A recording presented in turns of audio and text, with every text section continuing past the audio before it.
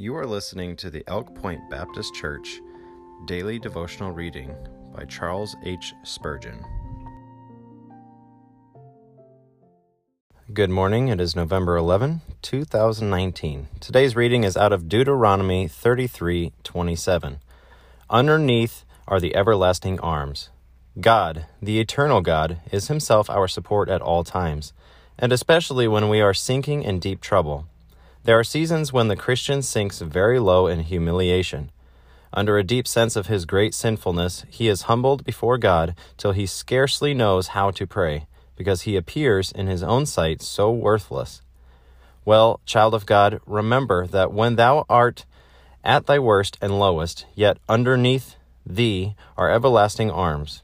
Sin may drag thee ever so low, but Christ's great atonement is still under all.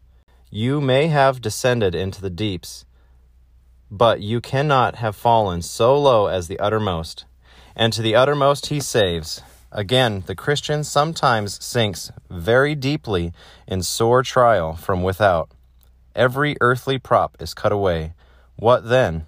Still underneath him are the everlasting arms. He cannot fall so deep in distress and affliction, but what the covenant grace of an ever-faithful God will still encircle him. The Christian may be sinking under trouble from within through fierce conflict, but even then he cannot be brought so low as to be beyond the reach of the everlasting arms. They are underneath him, and while thus sustained, all Satan's efforts to harm him avail nothing.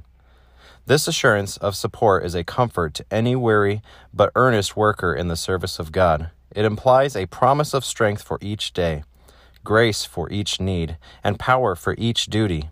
And further, when death comes, the promise shall still hold good. When we stand in the midst of Jordan, we shall be able to say with David, I will fear no evil, for thou art with me. We shall ascend into the grave, but we shall go no lower, for the eternal arms prevent our further fall.